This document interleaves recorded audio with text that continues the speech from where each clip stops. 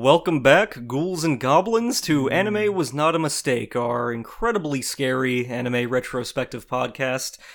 You opened the box and summoned me. I am Dan Ryan, and joined as always by my co-host. Let's turn up the juice and see what shakes loose. I'm Jonathan Kwiatkowski, and the only scary thing is staring at EO for the next hour and a half, Dan. That's my Betty Davis, if anyone wants to know. What a dump! Bravo. Yeah, well, we have to instill culture into this podcast, and I'm not hungover, so I'll be talking today.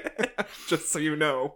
Today, as promised, we thought up a little fun event. Yes. That could be fun, could be terrible, we don't know. I mean, but it is the Stupid Spooky Skipped Halloween episode Spooktacular. Sure, and that'll be great to go on a t-shirt, a mug, anything that you'll be willing to purchase, right?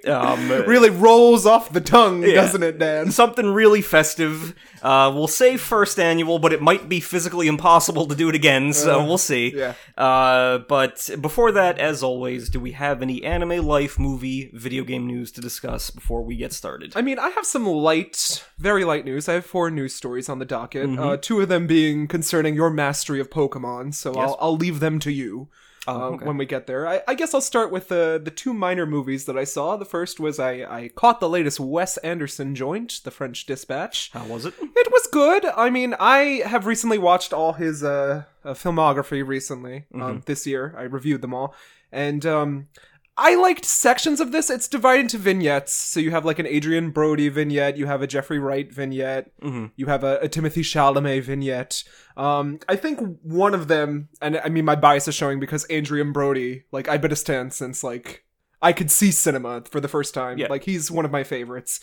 His really stood out to me, and it was the first one. So, like, the rest of the movie did not live up to that first one to me. I mean, we were talking as a group. We saw it, Matt and his wife, lovely wife April. And we each had, like, differing opinions on which one we liked the most. I think I liked the first one because it dealt with, like, art connoisseur in the prison environment. It's very Wes Anderson, and you could tell that he's, it's typical Wes Anderson fare. It's what you would expect. It's nothing out of the park. I do prefer some of his earlier work. I don't think he has done as good as Moonrise Kingdom or Grand Budapest in a while, but I could see where he's going here. I think he may be delving into like a fully 2D animated realm soon, because the last vignette has like a third of it is fully 2D animated. Okay. And it just jumps out. And I think that would have serviced this movie more if that was, like, even fully animated. I don't know about movie budgets or anything, but it's what you would expect. We love Wes.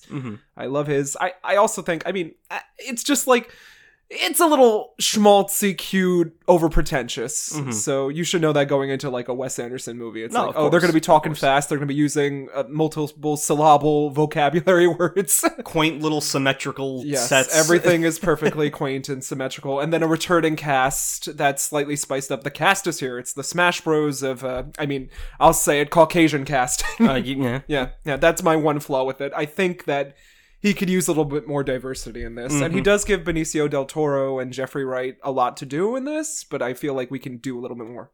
Yeah. And Tilda Swinton steals the show. Of course. As always.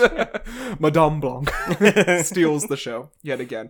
And then, Dan, I finally know what these Star Wars kids are talking about. I've been converted. I hate to say it. I saw Denis Villeneuve's Dune 2021, and I mean, it's a gap in my radar. I was not familiar with the book. I did not see the David Lynch original, which is very unlike me, because I do love to read and I do love film, but sci-fi I usually take a dip on. It's not my favorite thing, but while sitting in the Lincoln Center biggest IMAX screen in the country, was changed by Dune 2021. It had me gripped. It was 2.5 hours of beautiful film, wonderful sound design. I was transported to, I couldn't name the planets for you, but the spice was strong. There was spice melange. You've inhaled the spice melange. You see with eyes unclouded now. Yeah, so, I mean, I'm fully there for it. The costume design, everything was wonderful. I was enraptured, Dan. I haven't had a cinematic experience like that for a while. I am not a Dune expert by any stretch stretch. When this movie was announced as happening, I started reading the first book. I'm halfway through it, not because it's I've put it down one too many times to read stupider things like Star One Wars. Piece, yes. But if you want to go back to some kind of prototypal sci-fi tropes and everything, like maybe not something that did something first, but kind of set the standard for it, Dune falls into that. Apparently, as it keeps going, people have less kind words about the sequels. Frank, if I'm mispronouncing, is it Herbert, I think. He wrote a few more, and then his son took over, and I think people debate as to whether or not the quality dips. But the first one is certainly, a go-to sci-fi epic. The movie stands out. The original, the David Lynch one stands out just due to its weirdness. The fact that it happened at all. And there's also some fascinating stories out there about I think it was either what was in the planning phases before David Lynch took over. Yeah, I think that was it. There's a whole documentary out there that was put out, I think, last year about the version of Dune that was being planned before David Lynch took it. Yes. Like the character designs, some like cinematics and stuff like that, and that's a fascinating story. Because a lot of people assume that this was a really, really difficult story to adapt. Yeah. I'm guessing from what you've described, people have described, this splits the book in half. Yes, it splits the book in half. It's flopping currently. Yes. But it did cost $35 million less than I just read today, Jungle Cruise. Yes. Like, what kind of world do we live in? How does that happen? This is a gorgeous movie. I get that it's like... I mean, I knew nothing going in. I knew that the Baron floats. I knew there was a Baron character that floats and is like, whatever. And then I knew that spice was a thing. And then, of course, the sandworms. Because that's been in, like, the popular zeitgeist forever. But I was invested. I was like, oh my goodness gracious. No. This has been a property? Yeah, it has. It's, who knows what path this could lead you down. But yeah, I don't... That's perhaps a headier conversation for another day as to what is happening with movies, because a lot of people are saying that since COVID made things, streaming stuff more convenient, people don't, it might be more difficult to convince people to come out for big-ass epic scale movies if they would rather watch a 3-hour thing at home as opposed to, a quicker... not, like a quicker, like, action-packed something, like a less, heady movie, a popcorn movie, maybe. Yeah. In the theater, they'll do that instead of going to see, like, a 3-hour crime drama that wouldn't have any... So, who knows? Yeah. Will they adapt? Will they keep doing it? Because it's certainly been a thing where a lot of directors have said, like, we're not going to put these on streaming services. Yeah. They must open in theaters. And, they don't do it. It's a risk. Yeah. It's a risk. Yeah. So. I mean, I get the merit of seeing this in a theater, especially with a good sound system, because the score is, like, amazing. I mean, I was just blown away by it. There was something else I was going to say about it, too, but it slipped my mind. Maybe it'll come to me as we talk anyway. But I would highly recommend it. Check it out on HBO Max if you're home. This is not something to be missed. Oh, the thing that I was going to say is it's set up for a sequel, obviously being half the book, and it's billed, the opening title is Dune Part 1. Yes. So I would hope that they have the foresight to, like, make a second part now, despite, like, the financial foibles that it may face. Well, there's Such a lot... alliteration, Jonathan. There's there's a lot of eyes on it, so... I think if they don't take advantage of making that part 2 and telling that story, they're not going to get another chance at this for a very long time. That's the sense I would get. Yeah. Considering even as special effects started improving, they never touched it after the David Lynch thing. So, who knows? It might just be a matter of a contractual obligation. It might be something else, but... I feel like if they don't strike while the iron's hot, then it's not going to, no, I don't think people are going to be waiting on bated breath for another director to tell the same part over again. So, who's to say? Yeah. I've said too much. What have you this week, Dan? Not much. Life has been busy. I am trying to, manage time. You're a single mom who works 2 jobs, who loves her kids and never stops, with gentle hands and the heart of a fighter. I'm a survivor. Yeah. But that being said, I did finish The Sopranos. Oh, I saw Saints of Newark. We have to talk about that then, yeah. Yes. I finished Sopranos, and then I immediately followed up with The Many Saints of Newark. Oh, you watched it too! Yeah. We can talk about it then. I Yeah. saw it this week too, yeah. Yeah. I thought it was not as good. No, it wasn't. It No. wasn't. What did they do to Syl? Did they cast a clown to play Syl? So yeah, I guess that's the biggest thing I have to bring was that. Yeah. Loved The Sopranos. Yeah. I've convinced many, even my own family, to start watching that show. I've been speaking its praises from the rooftops for this show that is Only long 20 years over. too late, Dan. Yes, but new to me. But The Many Saints of Newark was first of all, you can't sit down and watch it unless you've watched the show, because I feel like if you went in blind, Yeah. a lot of things would not have Yeah. any meaning. Yeah. Like, a lot of the references and other Yeah. things would the context would be completely lost on you if it's not like, Yeah. Yeah. Oh, that's a reference to that. That's going to happen to him. That's symbolic of this. Tray tables. He was killed over tray tables, Dan. There were a lot of Easter eggs, though, that I was like, having watched the series and having in my memory, like the part where Vera Famaglia is shot through her bun. Yes. Like in the car. I was like, oh, Janice said that in the show. Yeah, that's Remember? the story. I was like, yeah. The story Tony got pissed about. Yeah. And other things, what was it?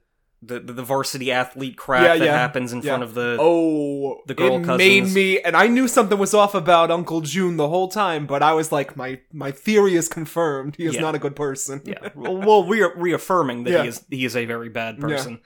All kinds of little visual shout outs that, as the whole thing goes through. Really liked most of the cast. Like, I thought, Michael Gandolfini and young Carmela were spot on. Young for the Carmela brief time. gets 2 lines and a shove, Dan. Yeah, but they. I mean, it's a real Jonathan turn. They. Tony, stop! But I would want to see more of Yeah. them, because it doesn't feel like Yeah. either of them. Like, a lot of the cast that we recognize don't get to do a lot, and instead the focus is placed on another character's father. Yeah, Christopher Moltisanti's dad, played by Billy Magnuson of Yes. Broadway fame. I saw him on Broadway with Grant in Vanya and Sonia, Tanya, Masha and Spark. What? It's a Chekhov parody that we saw Sigourney Weaver into, so it was like it was a big deal. But I was like, oh, getting some work here. I like that. There were some theater people here in this movie. Yeah, I thought that playing Tony's mom, Vera, did a great job. Oh, no, she's a dynamo. She is. I mean, amazing. she's in a lot of things. Yeah, and she rocks them all. She really does. Yeah, but she portrayed the mom perfectly. But there were aspects like I said, they made Syl the clown. Yeah, and they did the thing. It was the thing where, like, I'm cast as that person, and, like, I'm walking and talking as them, but I'm playing it for comedic effect, and I was like, he could use a little bit more seriousness. Like, give this to Paulie. Yeah. Like, well, no, that's literally what I was gonna say. It's just like, how do we telegraph that these are them younger, and then it's like... They never age, Dan. They're just the same person forever. Like, someone with curly hair walks in, there's like, who wants to watch Suspiria? Yeah. Well, that must be Jonathan. And it's like, okay, just, the thing with the series was that it trusted the audience to kind of not be stupid, so you don't have to, like... force feed us. Yeah, and it felt like there were a lot of moments. Well, that flopped too, Dan. So I mean, it's not doing well financially, except in the state of the sunny state of New Jersey, where we currently live. Really? Yeah, it's done the best here. The nation just scorned it. I wonder why. Yeah, it seems like you gotta be here to understand the culture. Yeah, and it's yeah. So I mean, it's got the lore there. If you want the lore, you watch it, but certainly save it until after the series.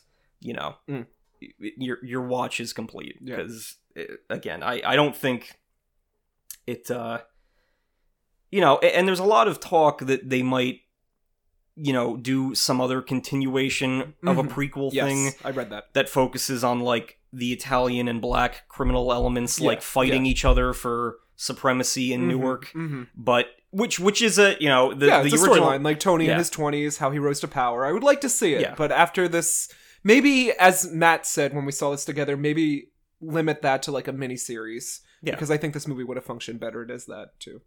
Certainly, and it hasn't, you know, the what happened with the last season of Game of Thrones hasn't stopped them from making that House of the Dragon thing. So I won't be watching. That I think is a much bigger financial investment. So who knows? But yeah. Yep.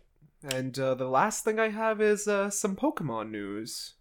Oh yes, yes. That's the only thing I did watch. Pokemon Evolutions: The Plan, featuring my favorite villain. Yes. I said, "Is this my backstory, Dan? I'm pretty sure this is where I found you running around in the woods. I only understand Pokemon. Yeah, my 10-year plan has finally come to fruition. All to be blasted away by a fucking pig, a fire pig. I can't." God. But it was great. I love the Pokemon Evolutions. I mean, it's doing what the anime... I mean, in our long discussion of Pokemon last week, this is what I want out of a Pokemon anime. Yes. Yeah, it was just cool because there's like the darker stuff that, you know, the main show probably won't touch, but as a whole, they seem to be willing to take more risks with what they in 8-minute across shorts, all the animated mediums. They're getting there. Yeah. I think the next one, because they're saving it until after BDSP, is the Sinnoh one. So that's December. So we'll have a short gap. But yeah. And then got some Fox friends. Oh, yes, we did. Now, is that cameraman dead? Well, probably not. He might have fled, perhaps. Or he fell off the mountain. And died? Yeah, and died, yeah. But he wasn't eaten or anything. Probably not. But yeah, we got some new redesigns for some classic faves. Yeah, the Hisuian Zorua and Zoroark. 2 faves already, but now more beautiful than ever. Yeah. Still will not pick up this game, but I'll be there along for the ride. I'll be watching over your shoulder. The Jiminy Cricket, if you would. Yeah, they appear to be ancient Zoruas or whatever, normal ghost type. Which, interesting. Yeah. 4 immunities? 3 immunities? I believe so, yeah. So, if Legends had competitive play, it would be a big deal there, but I'm assuming that these will be integrated somehow into the future. Of course. Heads will roll, Dan. You know, I like the, even if it doesn't make sense with the time, I enjoyed the little found footage thing. It wasn't badly animated, you know, so more of that. Do more of that. Like, you know, again, it's because of the phone that's making people upset, because there's an Arceus smartphone that I think recorded stuff. So is this, does it take place in the current age or back then? Well, they had video features on a phone back then, so... And there's gonna be I'm assuming there's gonna be time travel. We can only assume. We can only hope. And then it'll go the Kingdom Hearts route. And then you'll have to call me. You know, and Margot Martindale on the phone. You know, Stan? And it was cool because as we were in high school watching Gen 5 come out. Yes, the Foxes were the first 2 that got unveiled, and it was quite a time. The Roaring 20s. You had to be alive. Yeah, you had to see it before the collapse. It was it was all there. Yeah. When are we gonna have the conversation where it's like, this is Dan Ryan, he'll strangle me in 10 years? But that's a different story. Yeah, the shot of your tombstone. Just, giving a monologue. There he is. Row your boat gently down the stream. And it flashes me to, like, eating a popsicle while playing my DS. I'm gonna die for this man someday. Jonathan always hated me. My balloon pops, my ice cream drops. I got a pinwheel beanie on. I'm just like, I'm going He to hell always for cries him. when I'm around. So Something about that, and then the audience goes, "Oh, I see. Yeah, he knew. He knew back then as a baby." some random kid like comes in. You know what? I'm thinking I really want to go to space. Yeah. Oh, that must be Grant. Yeah. See, work at NASA. He's having an unnatural conversation that friends would have had several times already, but Yep. he's reestablishing it, so we know. Yeah. It's Yep. again, it had moments. It had. It had a few moments, yeah, but it was not good. It was not good. Yeah. So Watch my Dude. dad wants me to take over his restaurant. Oh, it's him. But Who could it be? yeah, we got that. I mean, otherwise, video game wise, I've been playing through Metroid Dread in and I've been for, playing through Tales of Arise. of course. Yep. Yeah. Yep. Finally have my full party. Ooh, So I think I'm a third of the way through the game, maybe. well, much farther than me. Yeah. I haven't had a chance to sit down Mm. and do some gaming in a bit. Mm-hmm. Aside from Animal Crossing, Oh, prepping for 2 weeks' time. I built a whole temple complex for the Godzilla statue. Oh, But I set it up. You see, like I set it up. You see. I set it up like with like those TV cameras, so it looks like it looks like My studio, Island yeah. sold out their historical site to film a monster movie, Love and that. that's Yeah. it Makes says it sense. says a lot about society. Mm-hmm. But yeah, Yeah. But Dread is perfect. Like butter. Yeah. What did you do last in Dread? I unfroze everything. Ooh. So I'm okay. just exploring. I got all the. I believe I got the vast majority of the power ups. So I'm just having a ball, A running morph ball, around, if you exploring. would, yeah. Samus controls perfectly. Mm-hmm. Like butter. But how is Tales of Arise going? I love it. It's still good. It feels like I'm playing an anime.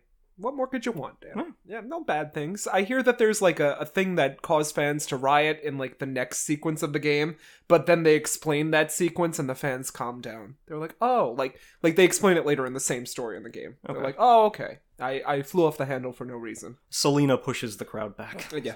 So- Como la flor, Dan. Como la flor. When are we gonna watch Selena on this podcast? Whatever context we could to put that movie on. So- Hey, I mean, good movie. I mean, J-Lo can't act. Oh. Did I say that on live? I'll have to cut that out. Oh no. Yeah. Oh no. Well, Um, I'm talked out. How about a tangent? yes, I wrote down one tangent, but I think we've already done it. I so- don't think we have, because I just read it now and I didn't remember saying any of this. Well, then two tangents. This is already a meaty episode. All right, I'm so going pick to one. Yeah. And save another. Unless this is the tangent. hmm. I don't know, Dan. Well, if you think it's good, we'll go with this then. Well, I mean, if you have one in your back pocket. No, I wanted to give a shout out, as I said, to one. This isn't tangent related, but Chris Ayers, Yes. Passed away. Yes. the voice of Frieza, and many, many, many other Young, anime 50 characters. something, right? Yes. And then we had that whole Alec Baldwin fiasco this week. Yeah, that A lot was of crazy stuff going down. Couldn't have happened to Mm. it was Who had that camera? Who was taking pictures afterwards? I mean, it is a movie set. I guess people do have cameras, but I don't. yeah. It seems very in character for him to shout something like "I'm going to shoot you if we do another take," and then actually, so. But Yeah. I Someone don't died. imagine how to continue after that, but yes, someone yeah. did die. It was no, it's a tragedy. Mm-hmm. Brings to mind what happened with Brandon Lee, and Yes. it's just Yeah. it's why it's important.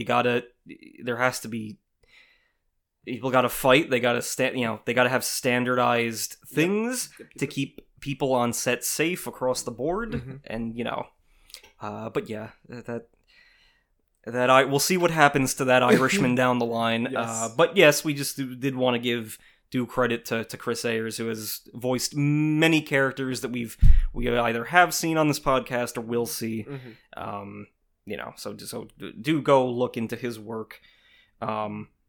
And really, the alternate tangent was just an excuse to talk about Addams Family values. Oh well, Dan, I could talk days about Addams Family values. I have not. I'll play the victim. your whole life. But I I can't believe it took you this long to rediscover the perfect things that is Barry Sonnenfeld's Addams Family and Addams Family Values. No, two perfect films. Dan. I have not sat down and watched them since I Come was a on! child. Come on. But sitting down and watching them, they were on, late night, sat through them, and holy shit. Debbie. Especially Values was just like, Yes! every line. It's the superior sequel. It's the best sequel in existence next to Aliens, probably. There is not a single missed opportunity in that Yes! entire movie. Yes! For good Carol jokes. Kane as Grandmama. Come on. He's got your father's eyes. Take those out of his mouth, Gomez. And then, I'm going into labor. do you want an anesthetic? No. Really, Debbie? Pastels? 12 grand and he's playing Mr. Woo Woo. Do women not follow you all the time? Well, store detectives, mostly. So it's Oh, we will be watching, Yeah. maybe next Halloween. That'll be an Addams Family Value double feature. Science fiction double feature. yeah, Because it's about damn time, Dan. yeah. Well, and then I only quote that movie every week at you. Malibu Barbie. They had to go. and that and Hellraiser. Yes! Suffering. Which is a big... I know Megan Thee Stallion just dressed as Hellraiser today. She posted the pics. And we recently checked the Discord. There's this photo circulating the internet as this cute little chihuahua dressed as Pinhead. Yeah. And yeah. it has taken the world by storm. So I'm happy that Clive Barker's Hellraiser is getting the respect it deserves. Yeah, no, it was... The first two? Mwah. That Pieces dog of art. that dog pick was a synchronicity, but I watched because my father is also a horror movie fan, so we watched it with my mom, and she actually enjoyed it. She's not a horror fan, and she thought the first two were both very good films. And I, it had been a long time since I had sat down and watched those two, but solid. Yeah. There's in the second one. The doctor who ends up with like the appendage coming out of his head when he goes into like Cenobite form is that's like one of the best creature designs I would say in movies. It's just like the perfect horror critter. Yeah. So shout out to those where it is due. That was mainly just to bring up some horror movies, but to segue into the tangent proper, what are some anime villains and monsters who would be significantly more horrifying in the real world? As in, they are somewhat blunted by their medium. We can tolerate them a little bit better because they are fed to us in the anime form, but we would probably, it would be truly, philosophically, spiritually horrifying to ever encounter in real life. Yes. Well, the Dark Wizard Korn. Yes. Would be the most horrific thing that I've ever seen. I don't think the live actions did it justice, but seeing a Shinigami in the form of Ryuk perhaps would be a little unsettling. Yes. But not as scary when voiced by Willem Dafoe. No. I do have Made in Abyss's Orb Piercer. Yes. Which is horrifying, even in animation, so I can only imagine that being there. And then, of course, we have coming up soon, I believe, the works of Junji Ito. Finally. Coming up, I would be nonplussed to be in that universe, with all the body horror present. Just a few off the tip of my tongue. There's the dog in Fullmetal Alchemist Brotherhood. Of course. Yeah. classic meme. There's a few. The D-Reaper. The D-Reaper. Why can't I remember what that is? Digimon Tamers. Oh, yes. The thing there's that, and then, is that the time thing that's like stealing children's time in the new anime thing? There's like a D-Ghost. That's okay. Yeah, no. All right, D-Reaper was the red eldritch blob yes, that was that season 3 that kidnapped and tortured Jerry, I think her name was. Yeah.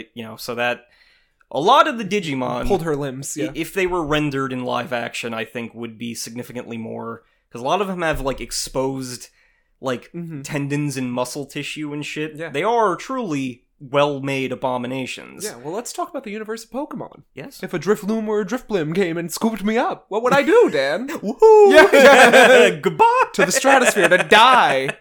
I mean, come on. The Pokemon lore? Horrific. Phantump? Yeah. The soul of a departed child, perhaps. Chandelure? Stealing souls, all the ghosties. Yeah, any of the ghosties, Even our beloved Gengar. you know, I mean, I guess the existence of most of the legendaries, like things that could wipe out Humanity. a lot of, humanity if they wanted to, but don't. Giratina, who I hope gets a chance to shine soon, but don't we all? we will see. Yeah. Apparently we're not getting hidden base furniture. No. So, another point against that. Yeah, well, the big one was the Digimon stuff. What about your friend Godzilla? Well, he is in live action. No, I mean, would you like to see him? Yes. Yeah. Yes. Yes. If I had to go out, yes. That's what I would want to. We do live in New Jersey. Yeah. The coast would be hit 1st, so And you'd be first on the scene. where? Yeah. And Don't then- shoot him. I love him. Get out of the way. No. Again, I'd just be there with my lollipop and the beanie, and I'd be like, "You're talking about a real Oh monster." my gosh, you can't shoot her. So yeah, but he is, for the most part, as detailed as they can get with their effects and the suits and everything. He is live action. Pokemon we got covered. I think there's quite a few, like, if they had the kind of you know, again, because Hellraiser was what made me think of this tangent with how, like, a lot of the puppet work was done, even you know, in that movie, in The Thing, and everything, how body horror was done. I would say that there's a handful of ones like DBZ villains, like Boo and Janemba and that kind of shit, that if they were rendered photorealistically, you could do some, like, It'd be scary. I'm thinking, like, they would lose some of their goober factor and be truly horrifying. Let's see here. Well, most of the stuff in Vampire Hunter D. Not that, you know, and again, this is not to say that, you know, everything is in the proper medium. Everything looks the way it's supposed to look, you know, and the beauty is not, you know, affected in any way by that. But this is purely if they were going to adapt one of these things, you know, and adapt it well. Yeah. You know, like, I think a lot of the Titans would be pretty, you know, they would be something. If you put someone in there who was good with practical effects, that could be a treat. Yeah. I don't want to see anyone with a munchie hand, though. No. Yeah, I mean... The list goes on. Yeah. I'm trying to think what else... If Detective Pikachu's taught us anything. It can be done, but it's like, you know, you gotta... Should it be done? You gotta walk that fine line along the uncanny valley to, like, make sure that, you know, it's... And it could also come down to like, combining these horror elements with how we've seen things done in serialized movies. I've been thinking a lot about Cell lately. Yes. Oh, you mean Cell the DBZ video? DBZ villain. Yes. And not Cell the yet again Jenny from the Block. Oh, no. Which is also a great movie. Wonderful costume design, dreamlike. Highly recommended. Yeah, no, I'm not thinking about that. Sorry, never mind. But, you know, building up this unseen thing that's kind of running through the shadows for a while and preying on entire communities, then disappearing back into the shadows, like, that whole Cell, like, the more I think back to it, and again, as I've explained in many episodes, because of, like, the after-school blocks and everything, fall always gets me nostalgic for Dragon Ball Z. And, you know, watching that whole Cell saga unfold, I think that would be one of the coolest things to see adapted into, like, a... Again, not that it's not perfect as it is, but if they needed to pull something, you know, just like this gigantic fucking cicada shell is found abandoned in the woods, and then people start dying in, like, concentric rings around it, and then he finally emerges, and he turns into a grim reflection of humanity, because the DNA in him is making him, like, closer to our heroes. So, yeah, I think he would be a very cool, like, existential dread villain to bring into, like, live action or something. Yeah. But yeah, that's the main crux. Berserk, anything Yeah? from Oh yes, yeah. most of the stuff from Hunter Hunter Hunter. Yeah. Because that series is a lot of existential dread. Mm-hmm. So We got Again. Jujutsu Kaisen, we got Yu Yu Hakusho. we do. Yeah, all these spooks. Yu Yu Hakusho could probably benefit from it, and that it looks like that live action adaptation is staying as close as they can Mhm. to how everyone looks and acts. Yeah. So I don't know. It has a shot, I'd say. If they make the demons legitimately scary, that's that'd be one for the books. Already exists, but we have the Phoenix Wright series bringing the horrors of Law to live Yes. action. Yeah, especially in that universe where law is everything. Yeah. Makes you think. Beyblades, where Beyblades Oh are my everything. god. Professor Layton, where everything's a puzzle. Yu-Gi-Oh, where Life and death rest on a card. So yeah. But that was the main crux for today. Indeed. But, do you have any? Because we're going a little informal. Do you have any other horror gems that you wish to toss out Oh my that you God. have not Man. recommended? Oh my god. Because I did the two that I had in Well, the this barrel, week I so- rewatched most of the Halloween original canon to make way Mhm. for Halloween Kills, which does not live up to the hype. Let me just say, definitely not one of the best. But I mean, I could talk for days about this, and I think I would resort to next week so I can prepare myself. Of course. I think this would be a proper tangent for next week. Of Not to course. say that to shoot you down, but give me time to plan. No. So I come down with my good answers for that. But that will be next week's tangent. I'll think of others too. Yes. So yeah. If you approve, we will finally move forward with the stupid, spooky, skipped Halloween episode Spooktacular. Shamala, we are off. We're gonna roll out the drawing board. This is drawing board EVP edition for Electronic Voice Phenomenon, where a fun party game for all the kids out there. When you Better not be put a Ouija board. I told you about not bringing that into my house. I don't want you going on AIM and You would trying not to- be allowed. as Satan Killer 69 and then threatening to murder me. So Dad wasn't a spy? No.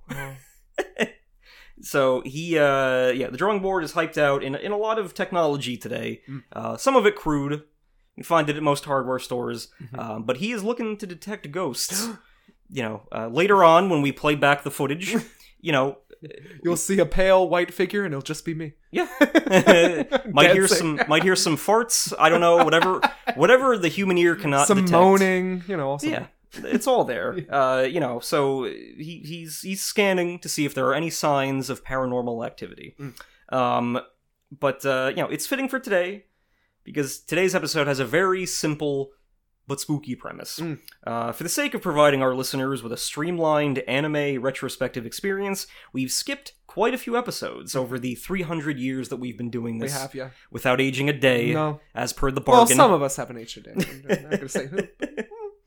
We'll leave the audience to guess. Because if we shirk our duties, we turn into squids. Yes. So, most of those episodes, for whatever reason, seem to involve ghosts, ghouls, skeletons, and other unhappy haunts. We've skipped a lot of stupid ghost We have. episodes. In fact, I think every series we've watched, we skipped the Halloween Stupid Spook episode. So, I thought it would be an amusing idea, and you agreed to go back and watch some of these. Yes. It could be fun, it could be terrible, but it will almost certainly be scary. So, if the premise of the episode makes your eyes roll back into your head and your blood run cold, stick around, because we're throwing in a bonus episode, a ghastly surprise. What could it mean? For our viewers, that is not a skipped episode necessarily, but we figured we would include it for Halloween purposes because we reference it on a weekly basis, so why not? So pre-viewing expectations, but viewing like the funeral. Yeah. Yes. I see what you did there, Dan. Who knew Dan could show wit this late in our run, huh? But here we are. Anyways, I'm looking for the tropes today. I'm looking for the things that connect these episodes, or which one stands out the best. Perhaps we can award one the spooky crown, or Yes. whatever. Yes. I was, the pumpkin hat. Yeah, the pumpkin king. I'm Jack, the Pumpkin King. Oh, when are we watching Nightmare Before Christmas?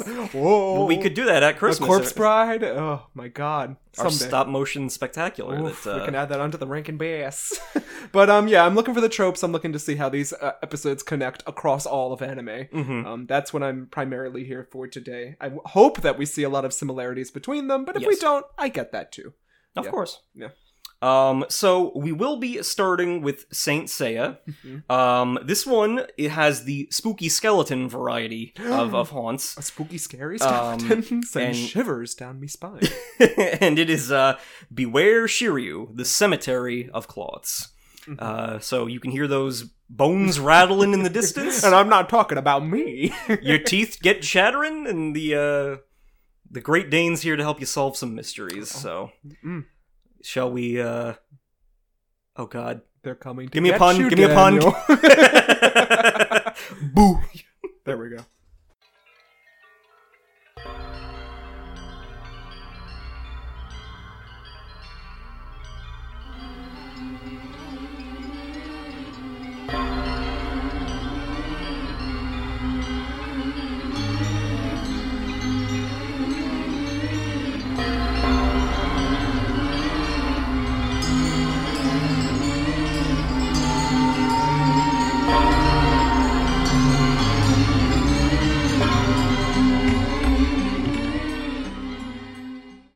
We are back from the dead, having just watched several episodes of anime's long gone, Scariest or episodes. partially gone, Not gone enough.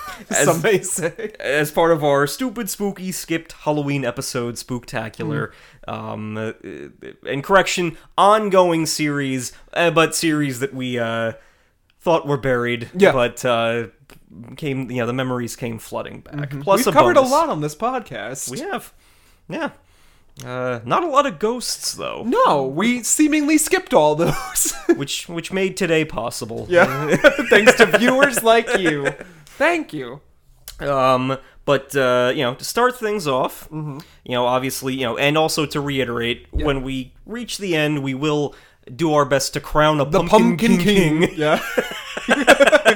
Jack needs to be retired. So, whichever one we think fits the bill for Yes. best Halloween episode. And we did touch upon this, in our separate discussions off the mic, but this was a thing that a lot of series did, and as you noted, did them early. Yeah. Yeah. Because I think the max we go to is like episode 20 in the series. Yeah. And that's still early given the length of these series. I think, personally, it's a good bonding experience for the characters to face a spook It or is. two.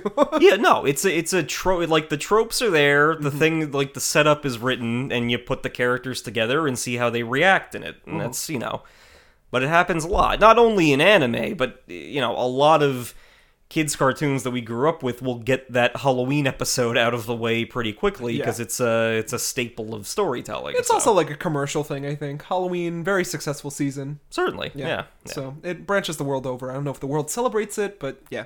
Yeah. I get the draw. But I like this. It felt like a Fox Box reunion here. Yeah, I think, because I don't think we've, unless we did those, like, dueling episodes that one time, we've never crammed Conjoined. so much, I was gonna say candy into our sacks, but that don't doesn't e- sound right. So, They're children, Dan.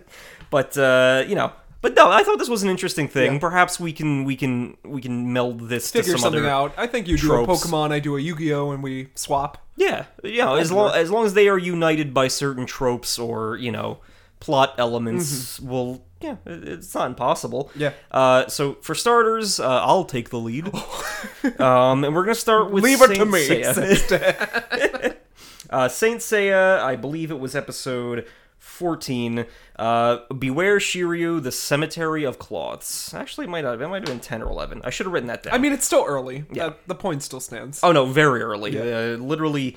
After what we watched, yes. directly. Yeah. And before the boards get angry at us, on this podcast, we have not covered chronologically beyond this point, but we would have skipped it because it is a stupid skeleton episode. Yes. In the middle of the Black Phoenix arc. We did start that last time because I did the Phoenix Iki episode. Yes.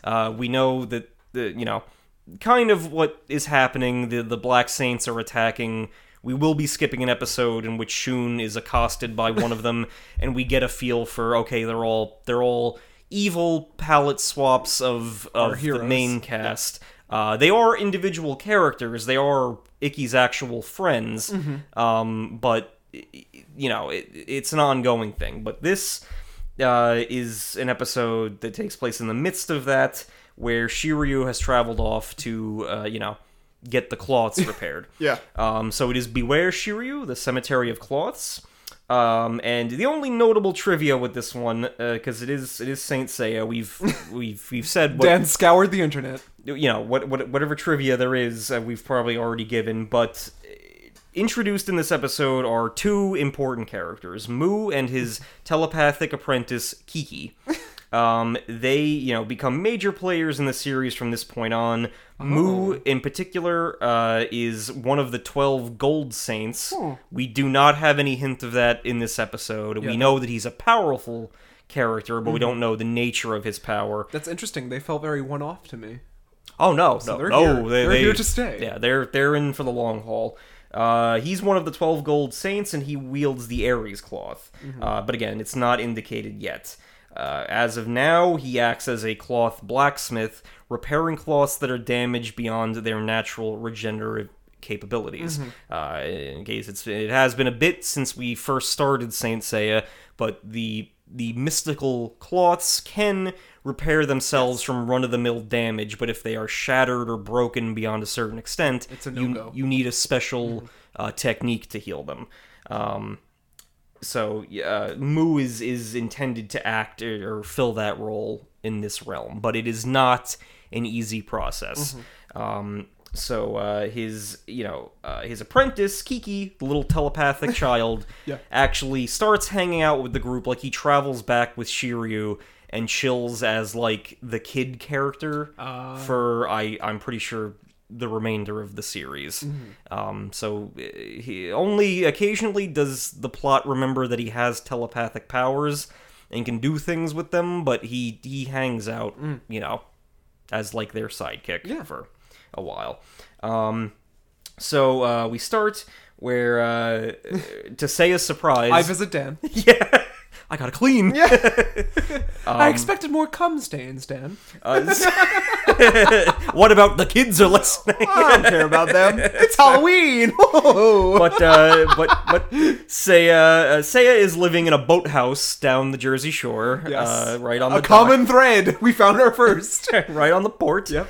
Sayori visits him, which is unexpected because up until this point, as Seiya notes, she's been acting like their manager, not like an icy, frigid woman. Yeah, like she's maintained a professional distance and has not, she didn't, they're not expected to be visiting each other. Seiya originally answers the door, but he's not decent. His hair's dripping. Yeah. He doesn't have a shirt on, so he quickly scrambles behind the door, cleans up the clutter, and gets dressed. Sayori brings in this letter, this ominous blood-stained letter from Murder Valley. From Phoenix Iki that was delivered to the Kido estate. Inside it contains a demand for a challenge in 1 week's time in Murder Valley. Yeah. And everyone will be bringing their respective limbs of the gold Sagittarius cloth. Again, where we left off last time, and this is seemingly a duel to decide who gets to claim that. I know you also got a larf out of the fact that Sayori goes to her observatory to chill. Hold on, I wrote it down. It says Jonathan sought comfort in the planetarium. Yes. I got it here. Among the stars. That got me good, gal. So Seiya is kind of, befuddled by Sayori's sudden concern for him, because, Sayori seems concerned that he's going to go into a fight without the cloth, in which case he will be, although a skilled fighter, he'll be a regular dude fighting someone with, superpowered armor, and she feels that he's hot-headed enough to try that.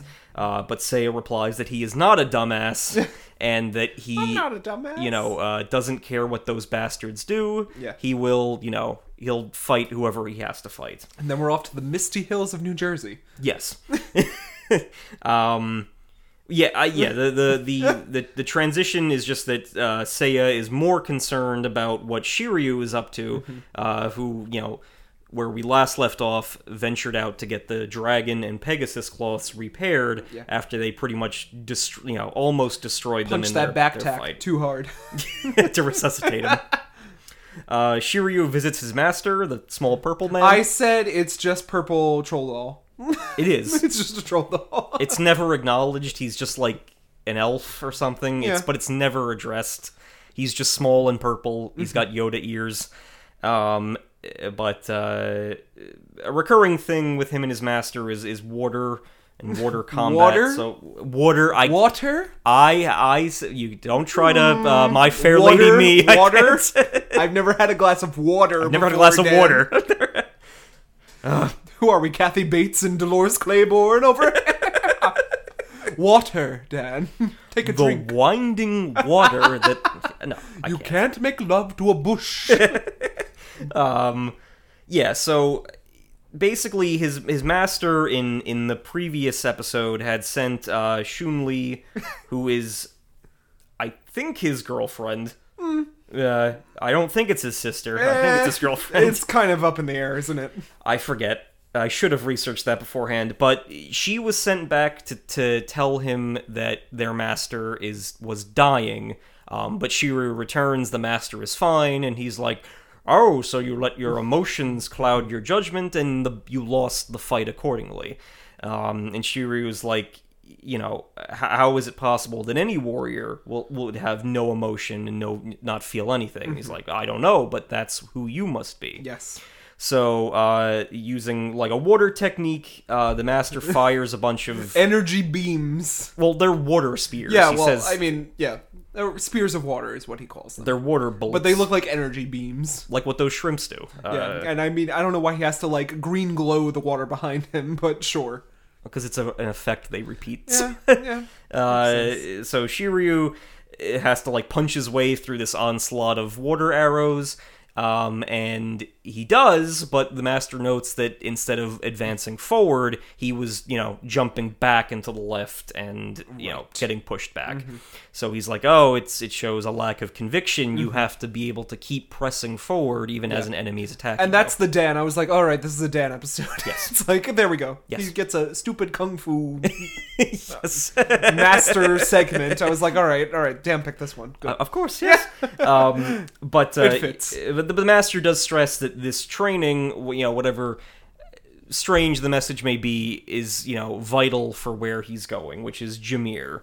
The line between China and India. You can look it up, said Dan. Yeah. Well, it's in the Himalayas, Yeah. and it's like even the local Himalayan people won't lead me to Jameer. And it is a land that is known as the Cloth Graveyard because many saints have ventured there and met their demise, seemingly in search of this Master Mu. Yeah. So Shiryu is, of course, unwavering, and he heads there. As he's wandering through the Himalayas, they don't take a chance for a Yeti reference, but he does. Take a chance. We gotta incorporate ABBA somehow. I mean, we gotta. That's always a unifying. Yeah. So he gets lost in the fog and quickly realizes that this place is covered in bones. Yeah, bones, skulls, ribs, everywhere. And they're brittle bones at that. They shatter at the touch. But, in a cool little test of his power, Shiryu actually parts the mist. Yeah. Because he, gets rid of the mist filter on the anime. Yes, his water technique. But quickly the bones start reforming into spooky skeletons. And I was scared, let me tell you. Just if we could put in the teeth chattering effect, it just None of these episodes really filled me to the brim with fear. so But you know, sure. but they're very big skeleton saints. Real Previously, scary. of all the the saints who had perished there previously, they're seemingly led by one of like there's one in purple armor who's like bigger and stronger as a skeleton. They're just bones. You can punch them. But well, they have a lot of calcium, so basically The Black Cauldron. yeah, they gotta. I can only think of like the stupid dem bones. Roll them bones. Roll them bones. But you know the skeletons are like only those who can get past us can advance to see Mu, and if you lose, you will be trapped here for all of eternity. in our with club us. of ghouls. I'm not going to join your club of ghouls. Which I was like, they missed Ghoul Scouts. Yeah, but I then you pointed out that could be what our fans are called. literally. The Is Club that of what you're called? Ghouls. Yeah, our club of ghouls. So yeah, but there's a lot of maneuvers that, like, at one point they do a skeleton stack. Yeah, and I put down, like, why in media, since Castlevania, do skeletons stack equal great power? So It's just a stacked tower of bones. it's just they stack on top of each other for more coverage. They line up in a vicious onslaught against Shiryu, but recalling his master's teachings, Shiryu presses forward. He does not allow himself to get like knocked to the side or back, and punches his way through the skeletons. When he finally defeats all of them and the mist clears, he can see that he's on a very perilous Indiana Jones cliff Yeah. where a bunch of skeletons are impaled beneath him. So if he had deviated from that path at all, he would have met his doom. Yeah. Doom. So he gets to this one peak where he sees what he calls a mansion, but it's a stone pagoda. Common thread, mansions. Yes, They do pop up. Well, of course, haunted houses. So this little guy who we now know is Kiki uses telepathy to hurl a bunch of rocks at him, which Shiryu easily gets out of.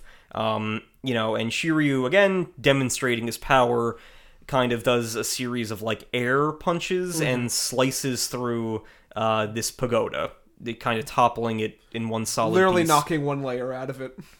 But this little telepath says, no, I'm Kiki. My master, Mu, has been right beside you the entire time.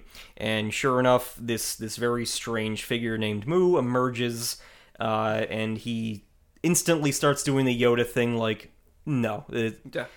Like, whatever you're here for. Like, Shiryu shows him the two cloths, and he's like, these cloths cannot be repaired. It is impossible. And Shiryu is like, but I gotta do this for my boys. They're all relying on me. Yes. Is there literally no way to do this? And he's like, well, there is a way to do this. Show me what those lips do. But it could cost you your life. Yes. And this was partially my fault. When I was planning this out, I thought that it took place in this episode, but I should have realized it's a longer series of events. There is like a dangerous blood energy ritual thing that's needed to fix these cloths, which is what Mu is referring to, and they will do in subsequent episodes. But we get a little bit of cloth lore, like Mu explains that the cloths are dead, and again, this dangerous ritual is the only way to do it. Yes. So Shiryu was kind of left at a crossroad. Seiya doesn't want Shiryu to die, but if he doesn't sacrifice himself for these cloths, they will probably perish facing the Black Saints anyway. And there's this scene where Shiryu is seemingly knocked from a cliff by a more phantasmic-looking version of Mu being murdered, which Seiya seemingly sees as a vision and wakes up from. He stresses over Shiryu's treacherous journey. Don't die, jackass. And, he hopes that, by the time the day where they're meant to face the Black Saints approaches, he can only hope that Shiryu returns alive with the cloths. Yeah. Yeah, so it's a recurring thing with Shiryu's character, that he is very willing to sacrifice his well-being for the immediate conflict at hand, and it's not going to be... Technically, it isn't the first time he's done this, because he already did it in that first tournament, and he's going to do it now, and he will do it again in the future. It's a thing with him that he seems to have these tendencies to give of himself in the name of solving the problem in front of him. But yes, that is... I figured... It works. Yeah. Spooky solid skeletons. 2 out of 5 pumpkin slices. Yeah, we pumpkin can, pie slices. You know, on the spooky scale. It's 2 birds, 1 stone. Yeah. We can get some spooky stuff in there, but also cover an episode of Saint Seiya that we wouldn't have seen otherwise. But speaking of 2 birds with 1 stone, on to the next. All right, so our next one is Sailor Moon episode 20, The Summer, the Beach, Youth, and Ghost. Ooh. What a title. The drawing board says that the events of this episode are filler and thus did not occur in the manga. It was cut from the original Deke dub broadcast, probably deemed as filler. Justly. This is the first episode where the Sailor Senshi do not fight the main antagonist in the series. This is also the first episode where the season's antagonists do not make an appearance, so we see no Dark Kingdom present in this episode. The monster staff members at this pension home as they like to call it, are likely a reference to the Munsters, a TV series of the 60s, being Lily, Herman, and Eddie. Yeah, it makes sense. Even the grandpa is a vampire too, so makes sense. So we begin. Picture it. Set when the team was only Moon, Mercury, and Mars back in our heyday of the podcast. An odd place for a spooky episode with a summer day trip, but little did I know that this would be a trope. Yeah. That the summer makes way for the spook. Yeah. Usagi, Ami, and Rei head to the beach with Luna in order to have a Sailor Guardian training camp. The 3 are staying at a pension house, a private beach hotel that sounds too good to be true. They got a deal. Yeah. Usagi fantasized about a baller beach scenario with tons of boys. But that's not what... Saint Seiya, yes. Yeah. Another common thread, Dan. The gang gets lost in some neighboring woods as a storm rolls in. In the forest, a young cloaked girl, Sakiko, is picking flowers. She leads the girls to a cliffside mansion as it pours, and, another mansion. Yeah. Mansion. And Dr. Weird's NJ. Yeah. And it's totally not creepy, but literally called the Addams House, so having seen Addams Family Values, this was a tie-in. I got the ref, yeah. You got the Addams were creepy. After a menacing knock, another through line, knockers. Yeah, the Marley knocker. Yeah. Oh! Anyways, the group are greeted by a vampiress, Frankenstein's monster, and a wolfman lookalike. Apparently, these are the staff here. Only Usagi is creeped out. Sakiko's older father chastises the girl, and Usagi thinks that the hotel is haunted. Creepy things just turn out to be the staff doing their daily task, thus we get, the vampiress, oh, I needed to change a light bulb, I'm sorry to bother you at this time. Yeah, and then the others are mad at Usagi for, don't be insensitive. Yeah, I know, they're just ugly people, Usagi, please. At dinner, Rei reveals she picked this place because it was cheap. Very Dan move right there. Yeah. Yes. Kind of like a haunted bed and breakfast scenario, which is kind of cute. Wailing is heard, which is not me from the next room, but they don't know it happens every day apparently, and it freaks everyone out. In the hallway, a strange phantom is seen. Rei isn't sensing a monster, but did sense an incredible power somewhere within the mansion. Upstairs, Sakiko's father is hypnotizing her. She cries, and he's just doing it to kind of bring out her greater power. Yes.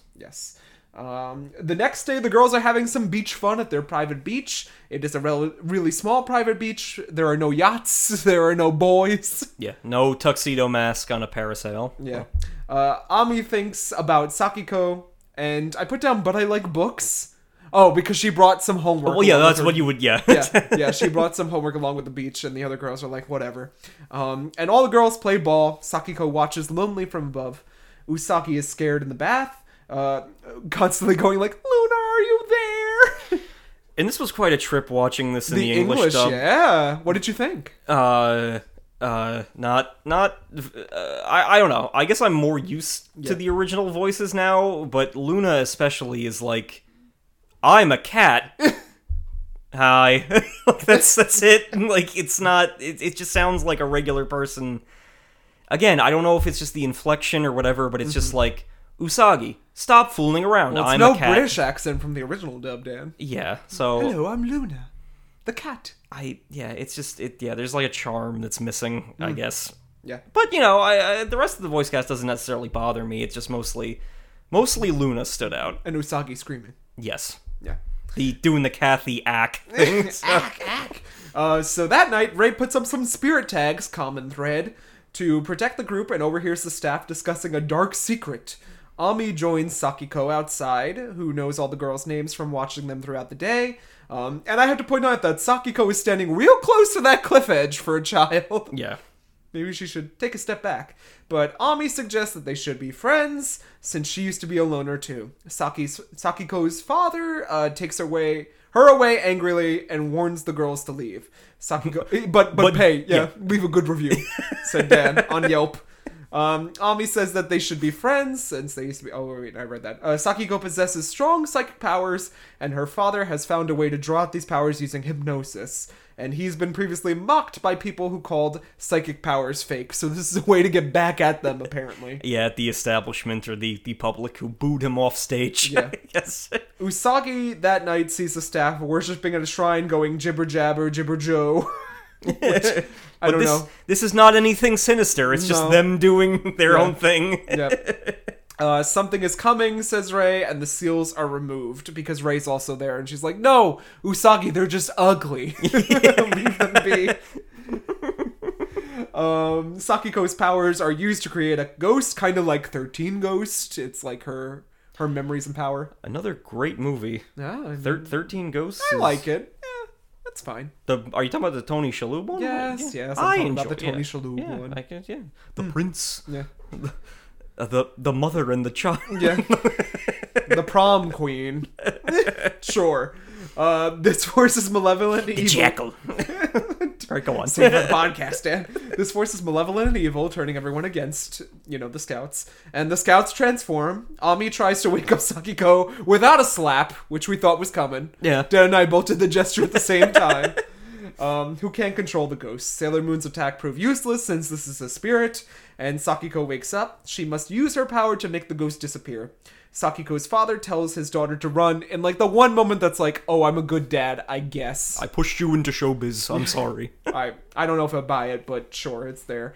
And at the last moment, Sakiko's psychic blasts the ghost away. Sakiko's father apologizes for being such a dick, even testing her power on staff and patrons. Mm-hmm. And the shrine work was just typical exorcism. The girls and Sakiko the next day play on the beach, and the staff are assured there won't be any more ghosts because they're sensitive. They're actually very timid people. Yes. And horror tropes I have written down are it's a one-off psychic powers, a storm is involved, and there's a loved one that's behind it. Yeah. Yeah. Yeah. I just wanted to list some comic tropes. You also said the horror the horror characters all stand out. Yeah. I mean, their designs we've seen, not included Mansion. Yeah. Yeah. But I like it. I like it. Again, simple man. Mm-hmm. I really like it when things reference the Frankenstein vampire werewolf, like Pokemon. The Pokemon manga did that too, with one of their villain trios. It just brings a smile to my face. I'll be on board for whatever uses that. So it's always good. But next we have a surprising episode. Yeah. And I am glad that you were into it because I was. Pat Labor has been a fascinating it surprised me twice now. Trip on this series. We will be returning to it down the line because it's got quite a few movies and quite a few other episodes. A few TikTokers have put up scenes from the Pat Labor movies and they are gorgeous. So I would like to discuss those somewhere down the line. But this, from when we covered the original OVA series, I think I skipped this episode and two others to kind of give us a streamlined, I think it was 4 or 5 episode viewing, just to keep, because there was kind of a main arc and this one didn't apply to it. So I picked the stupid monster one over this one. But it applies because it's a skipped Ghost Girl episode. Yes. So Pat Labor, OVA episode 4, The Tragedy of L. This bop of an opening. That's what I have written down. Yeah, always. Always. Every time. So, the folks of Division 2 are called to help with a hostage situation at a video store. But Oda, I think it was a recurring thing in these episodes that they're in the middle of, like, a heat wave. Yeah. So, Oda is the trigger-happy, like, brute of the group, and he's getting pissed off.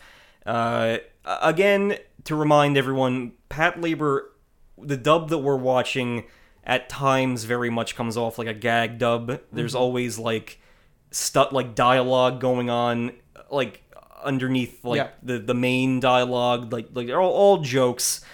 So in this case, like the hostages or the guy who took the hostage is yelling because they brought his mom to talk him out of committing the crime, and he's like, no, we want money, a getaway car, and free lunches. And Oda is really pissed off, so he just advances forward and just, like, jams the gun into the roof of the video store and blows away half the building. Yeah. The criminals, are stopped, but this is clearly a public relations nightmare. And Captain Godo is upset. Yeah, well, they're all like, it's a huge shame for the entire thing, because it was just a show of stupidity. We're public servants, Dan. Public servants. Public servants, yeah. And it's like, you're not like Mazinger Z or Dairobo. Or you're some autistic kid. piloting a robot, I don't know if that aged well, yeah. And I doubt that But this episode does age well. Yeah. So we'll give it the benefit of the doubt. You gotta get through a few yikes points, but it's a. I feel like that probably wasn't in the original. Like it was like the Mazinger reference was, but I think a lot of the sharper like mean lines are added for the dub. So Godo decides that the team needs retraining and sends them back to the academy. Yeah. Where they missed this pun. It could have been a Pat Labor's day. Oh. I'll be here all week, ladies and gentlemen. The big sheep cane comes and puts off. Don't touch me. So, the team arrives. They notably brought one of their laborers with them because they're going to need... I think they bring two of them because they're going to need them for training exercises.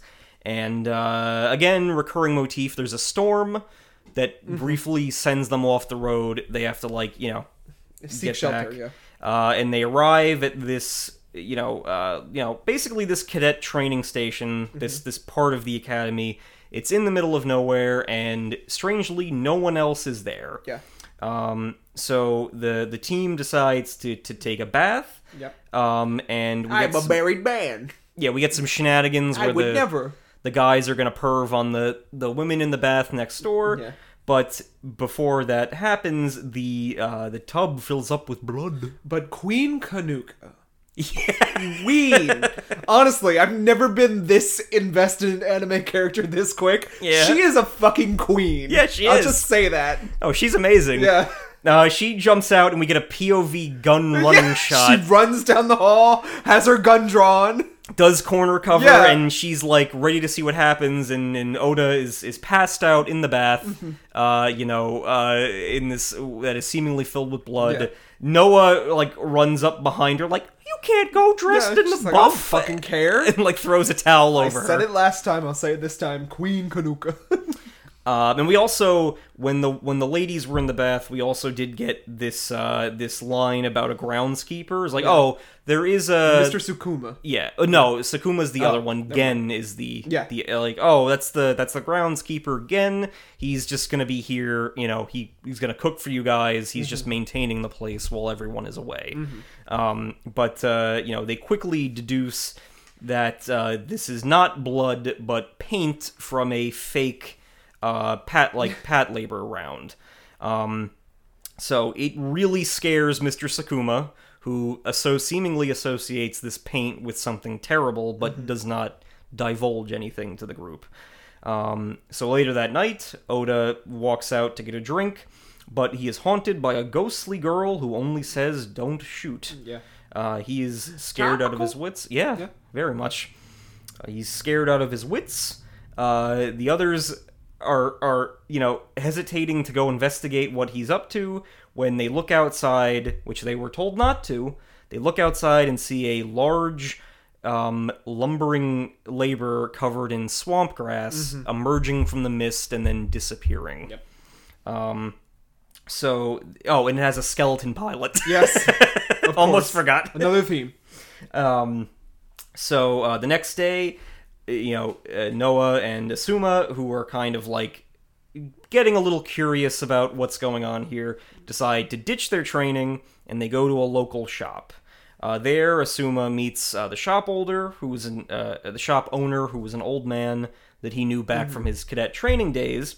And the old man, also in the shop with him, has a young lady. Yes. Who looks, to us, the audience, very similar to the ghostly lady. The old man explains that an accident occurred several months ago. A young woman who was one of the spectators at a mock labor battle was hit and killed with a paint bullet from a labor gun. But since it's so large and so close, she was like killed. Yes. Yeah, not injured. Yeah. It was a big bullet at this bored, like, everyone in the audience looks bored at this labor off. Yes. They all have their hands on their head. So so she was hit and killed with the paint bullet, and the assumption then is that the academy is being haunted by her spirit. And they learned that they surmised that the cadet who shot was the older brother to this woman. Yes. Yeah, and then it ended in a joint suicide where he like carried her body into the lake with the labor. Yeah. So seemingly it explains both supernatural phenomenon. This story. Yeah. But they all kind of gather the next day and like, first they're like on the ghost thing. It's like all the sights make sense because like there was like a fake bullet in like this room or whatever. Like they're trying to deduce what happened. Well, and then the tragedy almost repeats itself because Oda and the other guy are in a sparring match, and Oda's labor falls over, and the gun. Something pulls the trigger and it almost hits the audience, but it's a dummy round, so it doesn't go off. And Oda afterwards, when they're talking about, like you said, they're unpacking the ghost stuff. He's like, no, I followed protocol. I took my hands off of the controls when the labor fell over, so the arm just did that by itself. So then they bring in Shide to kind of do a diagnostic on the labor. And he's like, I had to go through a bunch of trouble to get here. No dinner? Yeah. No bath? I haven't taken a bath. And he's like, well, I found a ghost in the machine. Of course. There was a program written at some point to make the labor's hand close and pull the trigger, but the only person capable of doing something like that would be me, and it would have had to have been done when this labor was being maintenanced yesterday. Yeah. So there's some kind of mystery unfolding. But then, they meet the next day, like Noah and Asuma stage like this little get together. They're like, okay, we have as per Grant, they have scientific evidence that ghosts are not real. So they I'm not buying it, Dad. Yeah. They go through how they found like an empty paint canister. They found a tape recorder with the "Don't shoot" line on it, and they found a third thing, which a photograph of like their the photograph of the mock battle event. It's like where by all means this should be the woman in this picture. So what's going on here? Yeah. And they said they like interrogated this old man at the store, and he revealed that like this girl is her sister. Yes. Even though they look the same. Yeah, he took the girl at the shop in after her sister and brother perished in this tragedy. But then, if you want to cover this summation, Kanuka comes in. And she says, I'm not buying any of this. In fact, everything has a logical explanation. She's like, well, that sister, like, she, like, details every fucking thing and destroys the plan immediately. She's like, well, that sister looks too identical to be a sister. She's clearly the girl. And this is clearly, like, a ruse that's been set up by our captain to teach us about gun safety. And there's, like, a funny moment where the captain is like, you have no proof. You have a bunch of circumstantial evidence. But then the girl walks in, the ghost girl, it's his niece, and she's like, sorry, Uncle Godo, I told them. And, like, Shige wrote the programming that would make the Patlabor fire off, like, a warning shot and stuff. Like, he even said it himself, like, right here. Yeah. I was like, this queen has no right to being in this anime. She should be in her own anime. She should be the star. No, she's a great character. Yeah. And then Godo's like, sorry. Yeah. Don't shoot. But, it was... Again, it had a legitimate message. Yeah, and if Dan would have told me that, Patlabor would have told me about gun safety in the police state. Yeah. Honestly, I was like, this went there. I was like, this is good. People should watch this. Yeah, no. I mean, of course, we recommend everything that we watch here, but Patlabor is legitimately... I don't know why it's not talked about more, because it is... It really... This episode, it's like, okay...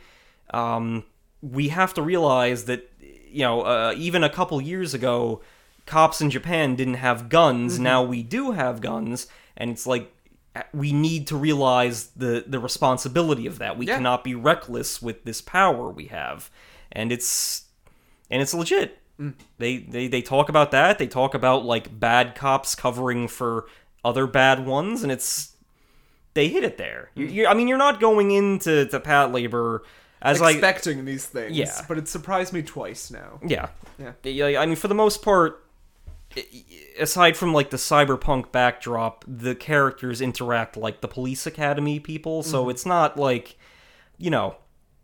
but it's taking a very progressive stance. Yeah.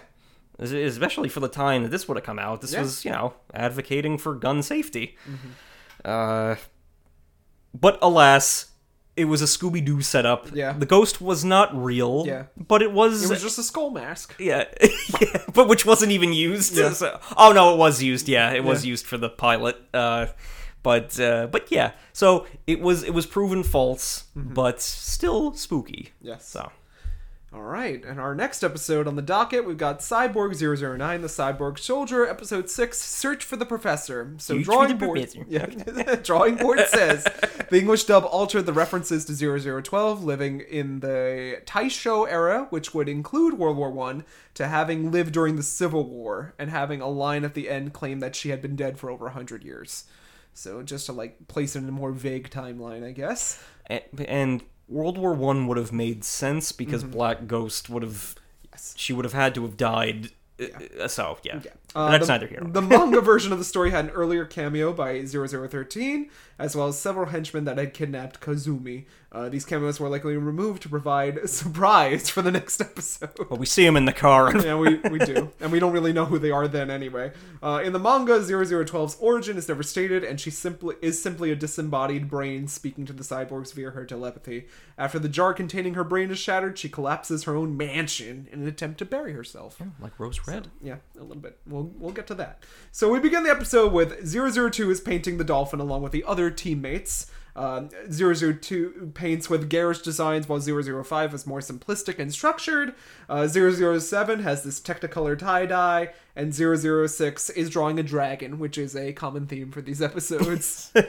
008 gets a paint can dropped on his head, and an actual fun interaction between the cyborgs occurs. It's like, oh, alright, these guys are getting some character early on. But it's soon broken up by Professor Gilmore. Yeah, Professor Gilmore is worried that his friend, Professor Kazumi, has not returned yet. And 003 has a vision that's never explained. She goes, oh! That's never brought up, like, what she saw. 003, 004, 007, 009, and the Professor motor out to find Kazumi's hat next to an abandoned car. And, Professor Gilmore gives it a smell. I know the smell. They deduce he's been kidnapped. yeah. He's been taken to a creepy mansion. But 003 thinks that he has been kidnapped. It makes sense since he is the foremost biochemist in the world. In the hands of evil, that could be terrible. That could be a dangerous asset. 003 stays with the Professor as the others speed off. Joe shows off some initial D driving skills as he's, like, whipping around these corners for the mansion. But the tire tracks end at a cliffside near a menacing mansion. Creepy. A mysterious, beautiful woman greets the trio. 009 and 004 are suspicious. The woman is all alone waiting for her husband to return, allegedly. Recurring theme. Yeah. 007 thinks it's disgraceful that this woman was left alone, to which I bring up, we haven't seen 007, literally the worst cyborg. You would have never told me going into this series, being that the scariest thing is we've watched almost every episode of Cyborg 009 Yeah, that's the on this truth, podcast. right? Yeah. But yeah, this whole interaction reminded me of the Captain Knuckles thing, where he's Yes. trying to like, well, my Yeah, with Candy husband, wife, yeah. my husband will be home, so well, I'm out. Yeah. So he's kind of trash at times. Meanwhile, in the background, we see a scary glowy eyes watch from the shadows. 007 is performing Othello, which is not a good piece to perform when your wife is alone waiting for her husband to return from war. Mm-hmm. Just saying. The cyborgs drive away and return later that night due to 009 and 004 sensing a presence from the shadows. This is the smoke monster from Lost. So, yeah. Probably better budget. So. Yeah. We're shown some creepy chess imagery, which we'll play in later. 007 is frightened of all the strange demon statues and a tolling clock. Dan pointed out that this is very Castlevania and Rose Red. It's all the Castlevania assets. Huge suits of armor in the hallway that 007 knocks down. 007 is mistakenly locked in a sports/hunting room, and me is like, get me out, get me out, get me out. It was just the heat. Yeah. Huge suits of armor that 007 knocks down. Oh, I wrote that. Still, this woman moves pieces on her chessboard, controlling the house. The gang appears to be walking in circles. There's some odd, creepy music that is just specific for this episode. Yeah, they don't use again. I mean, we watched the whole series, so this does not get used again. So that was interesting enough to put down in the notes. And we should note the parallel that this is this would be me, you, and Grant in a haunted... Oh, yes. Yeah, with me going like, the woman of the house is in danger. Oh, that doesn't make sense. I don't believe in no ghost. Grant is trying to use science to disprove the Does paranormal. science explain this? It's clearly a security system. The rug snaps up and swallows 007, but he's fine and flat. I put down, hey Grant, look, it's Flat Danley. Ooh. But it's just a security system, or at least that's what they allege. She has the right to protect herself being a woman alone. What kind of security system? The rug strikes back. 007 transforms his appendages into octopus arms. Go, gadget octopus arms. And saves 004 and 009 from a needle trap. The gang is trapped in a crushing room, which I thought would be more prevalent in this Halloween spooktacular. Yeah, this was only one of these, though, so... Yeah, and seem to break down doors that lead to the same room, but it's just the same animation going over and over again. 007 has his best transformation throughout the series, transforming merely into a stick. Yeah. They fall through the floor. They find a picture with the woman and her husband featuring stagecoaches. But Dan, that means... Oh, but that means... Yeah, but Seven is still in denial. So what? She's got old pictures. Yeah, she's an old woman. Is there a problem with age? She's a cougar. I mean, come on. But this is... I love how 004 passes this letter to 009, and he immediately sees it and goes, this is old. Like, alright. And it's sent during the Civil War. We hear the menacing laughter from the woman. She reveals herself to be 0012, Dan. Yeah. Another mystery cyborg. Yeah, she lured the three there. Her co-workers had kidnapped Kazumi. And by this time, he'll be in Tokyo. And they wouldn't have been able to advance the plot without knowing that, so that was hubris on her And then part. the big reveal is 0012 is the house. Yep. Yeah, urine/acid leaks into Slash this real into this real world monster house scenario. This is the house's stomach, and they decide that the only way to escape her stomach is to focus rays on the same spot. They break the walls, and 0012 sounds like she's in pain. And she also utters, "This is as far as you go." An immortal line. In the drawing room, where the chess set is present, a piercing sound disables the cyborg's nervous systems, and 009 activates his accelerator and shoots through a mirror, revealing 0012's cybernetic chassis. The body was just a hologram, and 0012's real body is preserved in the machine. As the house catches fire, all of them escape, seeing 0012 and her husband's shadows in an upstairs window. This is also the exact way that Suspiria the original ends. Yeah, there's parallels. Yeah. So Suspiria School a couple times in a row we've had Yeah, here, so. the house then poltergeist out of there and just immediately disappears. 004 suspects that they saw 0012's soul and her husband's soul. So I was like, this is really like coming from Albert, who's like, I'm scientific, but I believe in souls. Yeah, the echo of the person was there. So Yeah, so 007 looks back sadly, and they all resolve to find Professor Kazumi now. Meanwhile, Professor Kazumi is being transported by 0013 and the rest of the gang. Please review the episodes that we put out. We covered that. We know how it ends. Now we know why he was in Tokyo. It was all explained, you see. Yeah. We have come far. It's not a strong episode, but it's there. Yeah, Gives us 0012. it's spooky. That's the point. Yeah. So that brings us to something we're throwing in to sweeten the pot here. Yeah, to we've always sweeten gotta sweeten the bowl of treats that we're leaving on the front porch with the condition that you only take one of them, but they're going to be good ones. Yeah, full size. A real out cream situation. So Creme de creme. of course, we had to go with Pokemon. Yes, we're returning to our roots here. And what else would we do for Halloween aside from episode 20, The Ghost of Maiden's Peak? Oh, and we were quoting every line. In Japan, it was called the Ghost Pokemon in the Summer Festival. So again, recurring thing. This trivia is directly from Bulbapedia because they are anal about like chronicling every bit of info about these, and I think there's a lot of it for these Kanto episodes because they were weird back then. Yes, they had stranger plots. They had more unique reoccurring stories. characters. Yeah, it was they were very much more like a show back then. So here's some assorted trivia. The priest says that the Great War that the maiden's lover perished in happened 2,000 years before the episode's events. So that would have been feudal Poke Japan, I'm assuming. Of course. One of the creatures Ghastly transforms into is a real-world animal, a mongoose. One of the few times that happens a few times in the original series, and then after a certain point, never again. Real animals are verboten, after a certain point. Of course, we get the Venusaur and Blastoise fusion dance into Venustoise. Who could forget? It's an illusion, but still. Ash, Misty, and Brock get some festival outfits that I think are reused in a lot of. It's reused in one of the ending songs, Pokemon Ondo, but I feel like we got them in a lot of English songs. They would always show them in those outfits, so this was they liked these looks, I guess. There is a real place called Maiden's Peak in Oregon. Maybe one day we'll have a live episode from there, won't we, Dan? Yeah, we'll set up shop. We really wasted this episode when we go to Maiden Peak. The Maiden's Peak statue is almost identical to the Orichalcum statue that appeared in early episodes of the Slayers anime series. Sure. So another big possible anime references. There are many Japanese cultural references. Really? You don't say? God, these trivia facts are not as good as I thought. Maybe one should have pre-read, Dan. Just saying.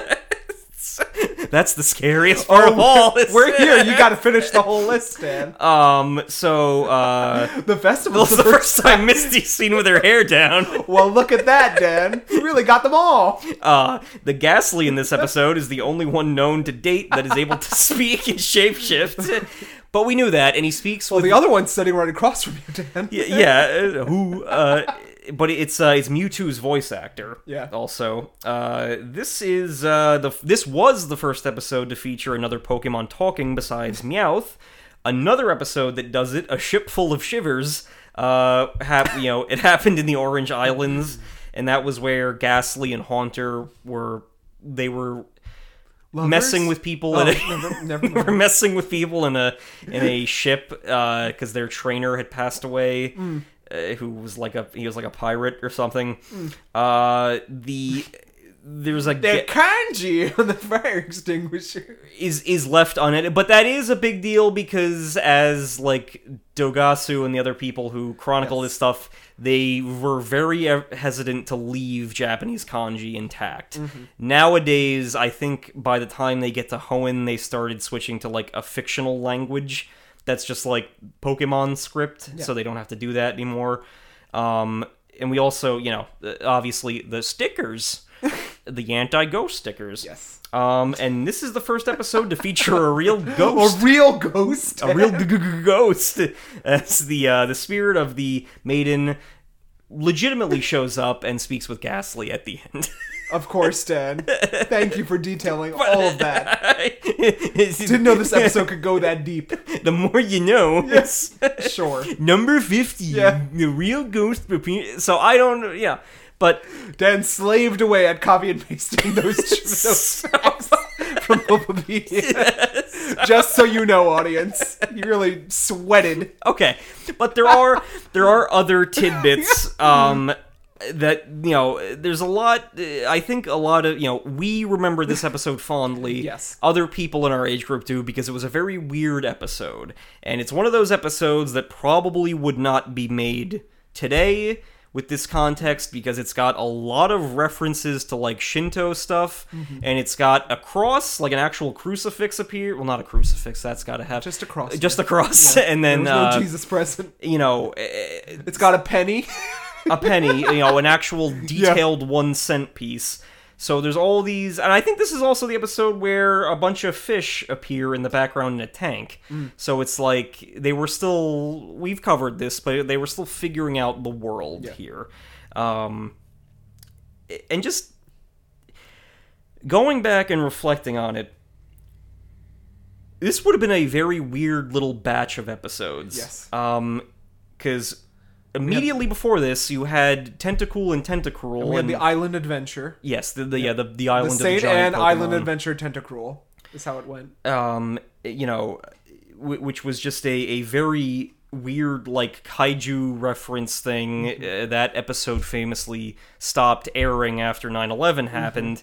You know, but very weird, tropey episodes.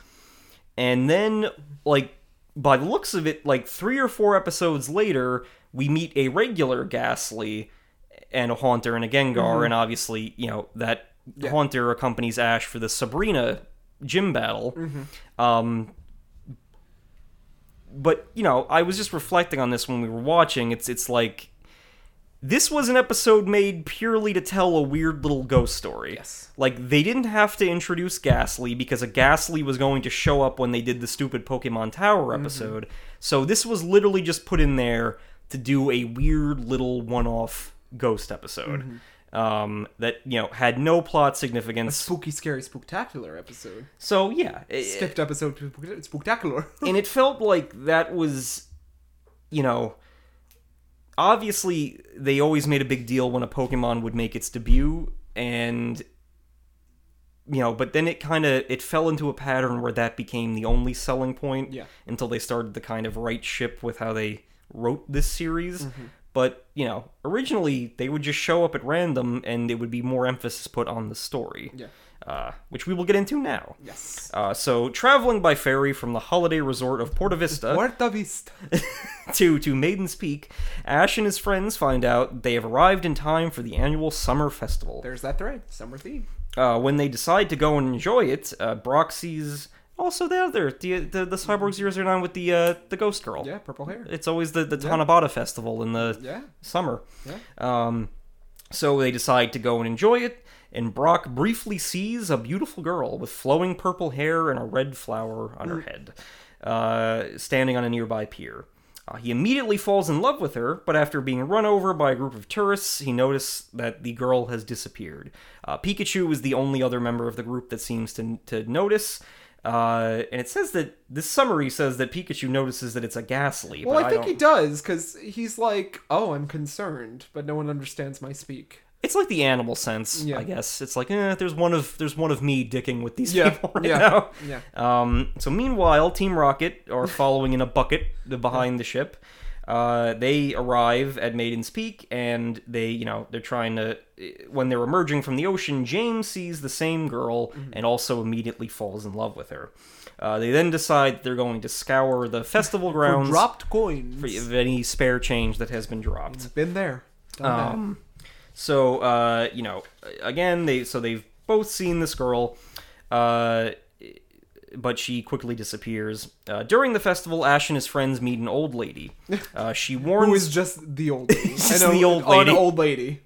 but a recurring character model, Yes. as you said. Yeah. She warns Brock that he should beware a young, beautiful girl who will lead him to a cruel fate. After the old lady insults Misty, and Misty decides that she's gonna take the boys out of there.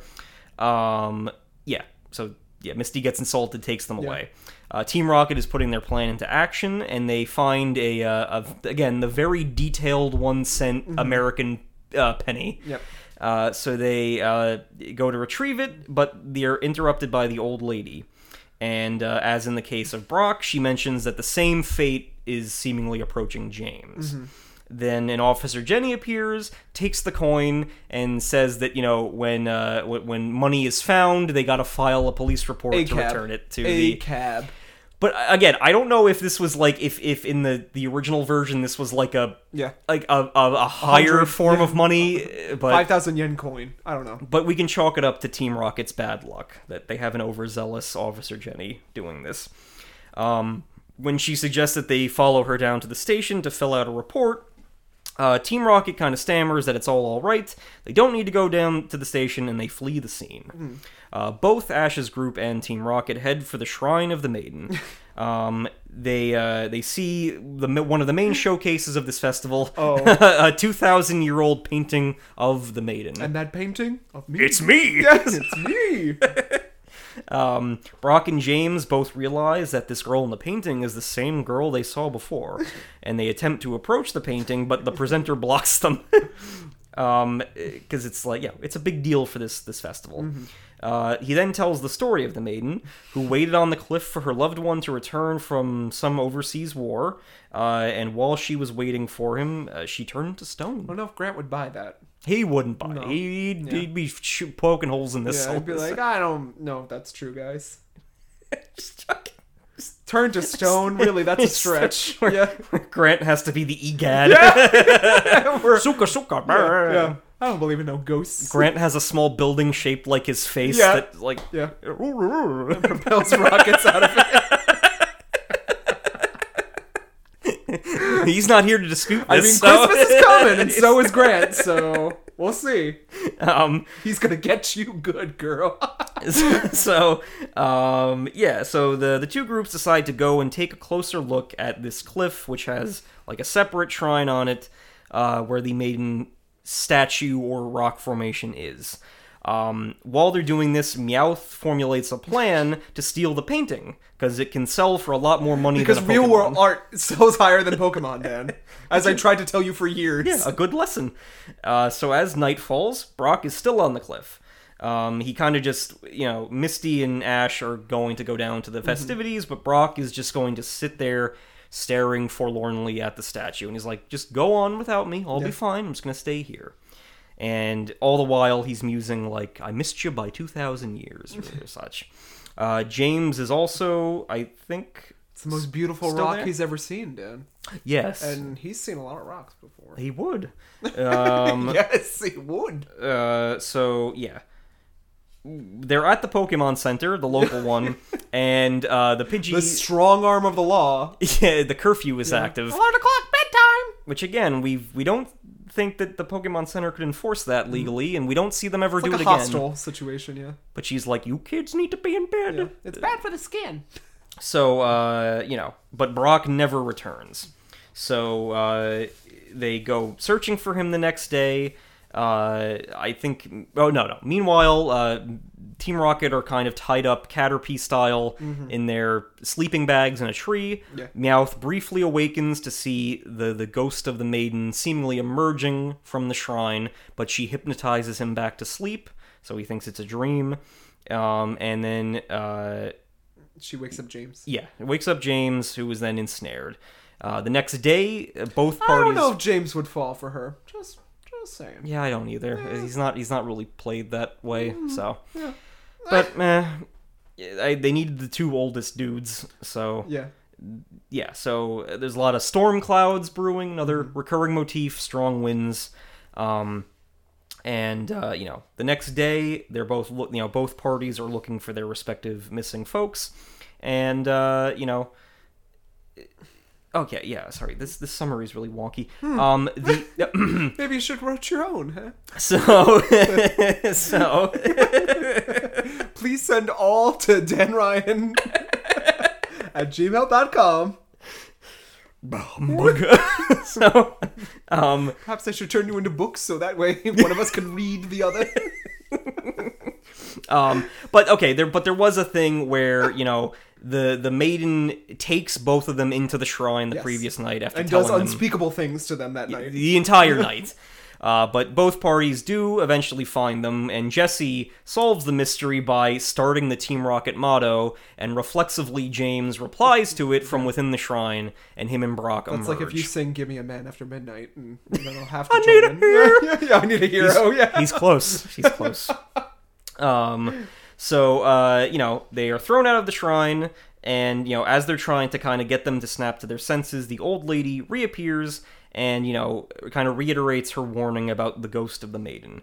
Ash's Pikachu shocks James and Brock, and the two seemingly revert to their they come to their senses.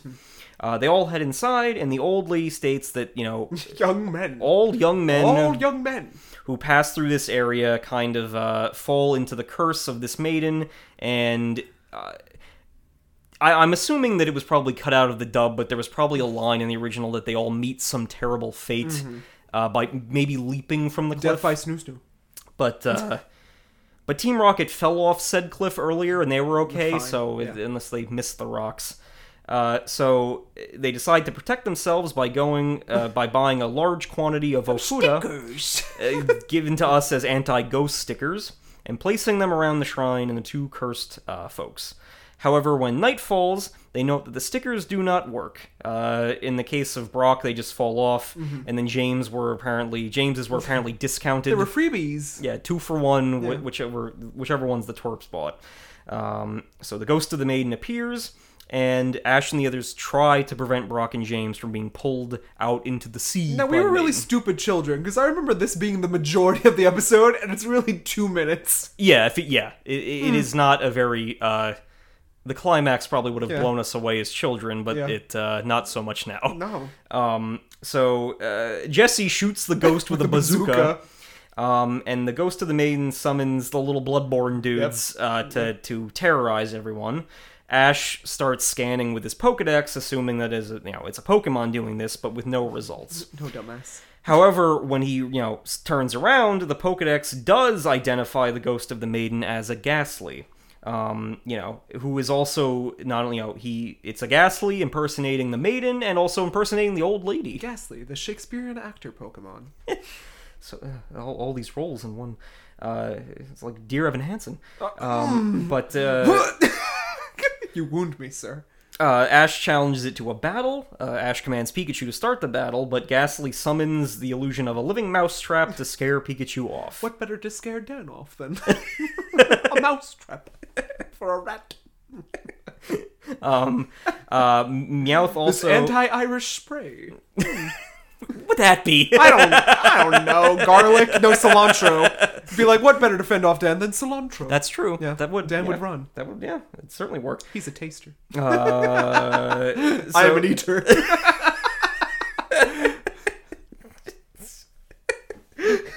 And together we are unstoppable.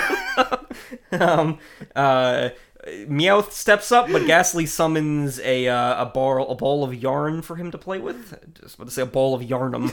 But Jesse sends out Ekans, but quite famously, Ghastly conjures the image of a mongoose. Coughing also emerges, but the mongoose just puts sits on a on gas its mask. So they're all pretty much hopeless to fight this Ghastly, this OP Ghastly that they're facing. Can't do that in the games, can you, Dan? Yeah, no, he I summon a gun. go gadget actual gun. But then Ash calls out Charmander. Ghastly summons the fire extinguisher, so Ash recalls him. He then summons Squirtle and Bulbasaur, but Ghastly summons the illusion of a Venusaur and a Blastoise, who then do the fusion dance into Venustoise. Who doesn't do anything either. He kind of disappears off camera. Ash just goes, "We're beaten." So Misty tries another strategy. Jesus. Faith. Yes. She pulls out a cross, garlic, and a stake and a hammer. Ghastly is rather offended that they assume he's a vampire of some kind. You know, he does have the voice. Mm-hmm. The sun still irks him, so... Yeah. Okay. The sun starts to rise, and Ghastly, hating sunlight, disappears, saying that the ghost of the maiden and the old woman will return for next year's festival. I play many roles, Dan. An old woman. I'm needed. Yeah. Yeah. Gotta go. I gotta go to LA now.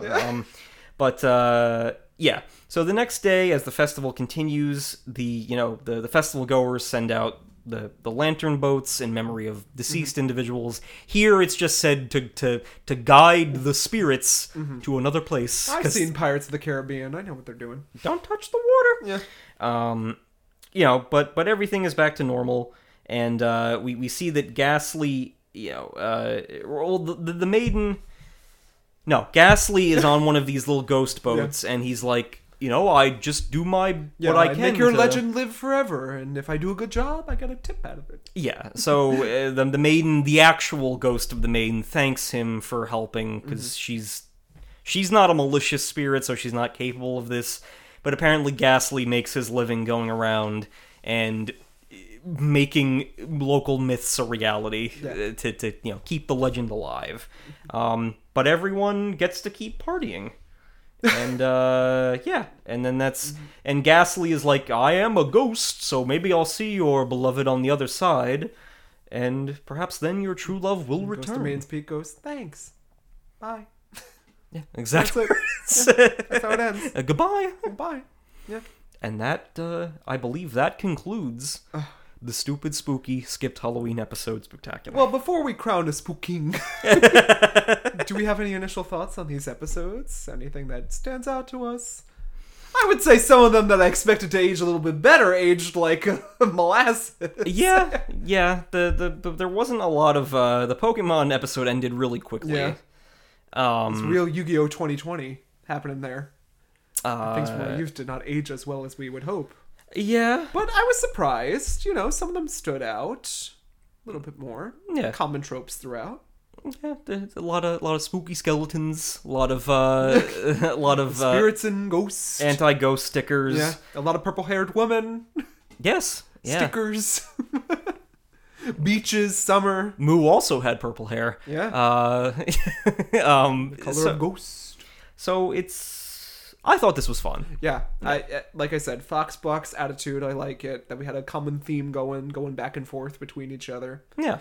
Yeah, we should do this more often. Dan. No, we've discussed it, and I think we will be returning to this format in some way. We're gonna have to spook or skip more spooks, don't we? Well, we've also skipped a lot of dinosaur episodes, but not doing a dinosaur episode, Dan. Sorry. we can do. We'll try to do more of these mixed, series episodes. I think it was fun. Yeah. I think it was fun. Yeah. All right. Well, the contender. Who is the spooking? My vote goes to Sailor Moon. Explanation? It was the most complete. It had a lot of charming character designs. The heroes of the episode did things, and they resolved it in a legitimate manner. Like, it had a lesson. Ami was, the one to impart it. It's like, you're not alone. You can have a life besides this. You can have friends. Yeah. And the plot comes full circle. Patlabor probably doesn't make for a great fun Halloween episode because it does have a much more sobering message in it. Saint Seiya was only partially spooky. And Cyborg 009, similar to Sailor Moon, also good, but the characters don't do as much. Yeah. They don't take advantage of the living mansion type thing. And that trope has been done, like JoJo's has done like the living location thing. And it could have been a lot of fun. It could have been a lot more exciting, traps could have been deployed in there. And it really only gets resolved because Cyborg 009 punches the mirror and then it just explodes. So I'd say Sailor Moon is the most complete spooky experience, so I will give my pumpkin crown to that one. Interesting, because I give the pumpkin crown to Pat Labor. Ooh. Episode 4, The Tragedy of Elle. I thought that this was an episode that I expected to go one way and did not go there. It taught us an influential lesson on gun control, Yes. which is always a plus. Pat Labor keeps surprising me, Dan. I'm glad. I yeah. mean, this isn't like the typical horror Halloween episode. It's more like we go to a spooky location where there is an alleged ghost story. Yes. It turns out not to be that. I mean, we had the Queen, Kanuka, who's there, who I would crown any second of any day as the best anime character. So, Dan, once again, you have bested me against my own spooky game and brought out Pat Labor and won by doing nothing, a la Luigi. I think in close running, I could see the consensus on Sailor Moon, though. Like, they do have spooks there that they vanquish easily. Yes. And they come together as greater characters, bonding with the group. I would say that, not Gundam. Why am I saying Gundam? Pat Labor? Saint Seiya had a, just spooky skeletons. Yes. It was spooky by association. Association. Yeah.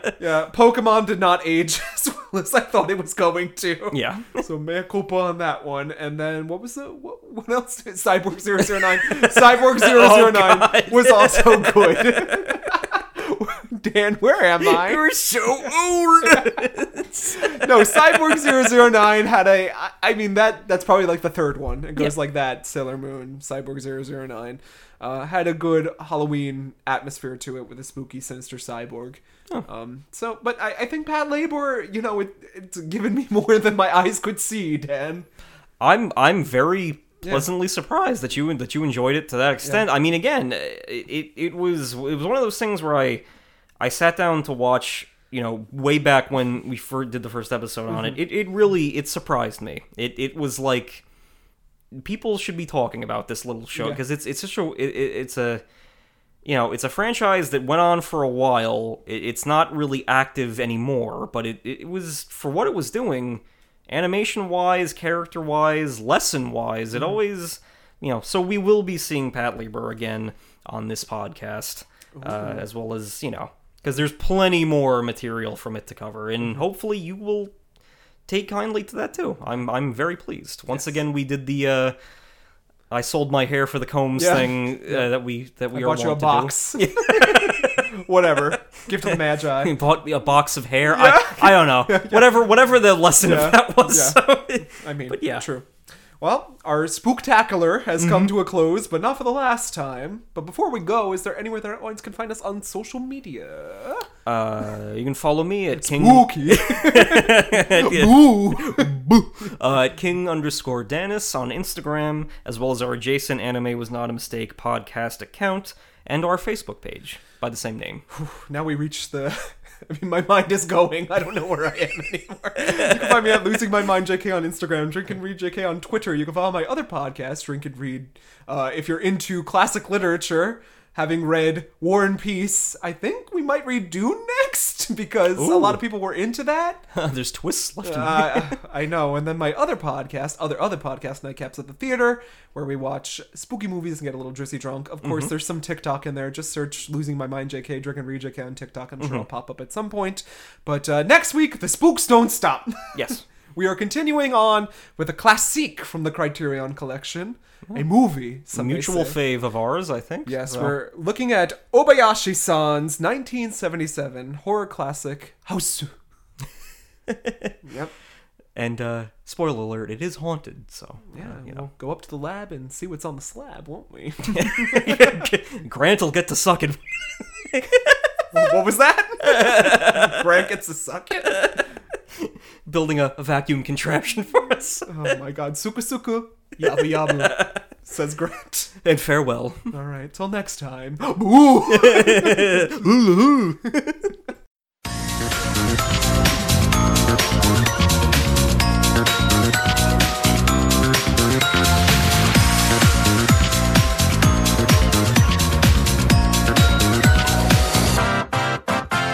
Here at Anime Was Not a Mistake, we have one mission. Whether you be a magical girl, a giant fighting robot, a raccoon, or just a fan of podcasts in general, we hope to one day arrive at a definitive answer to the following question. Is anime a mistake? While we obviously don't think so, there's no harm in expanding our weeb horizons now, is there? As of late, our humble little show is devoted to the analysis and discussion of movies, series, and episodes that show off that powerful art that is animation. However, none of this would be possible without listeners like you. If you like what you hear on Podbean, iTunes, Stitcher, Spotify, and more, then why not support us on Instagram at Anime Was Not a Mistake Podcast, or on Facebook at Anime Was Not a Mistake Pod. We promise to go halfies on the sake with you. Join us, won't you? This time and the next. And with that, Dan and I leave you with a to be continued as the chill anime beats play. Sayonara.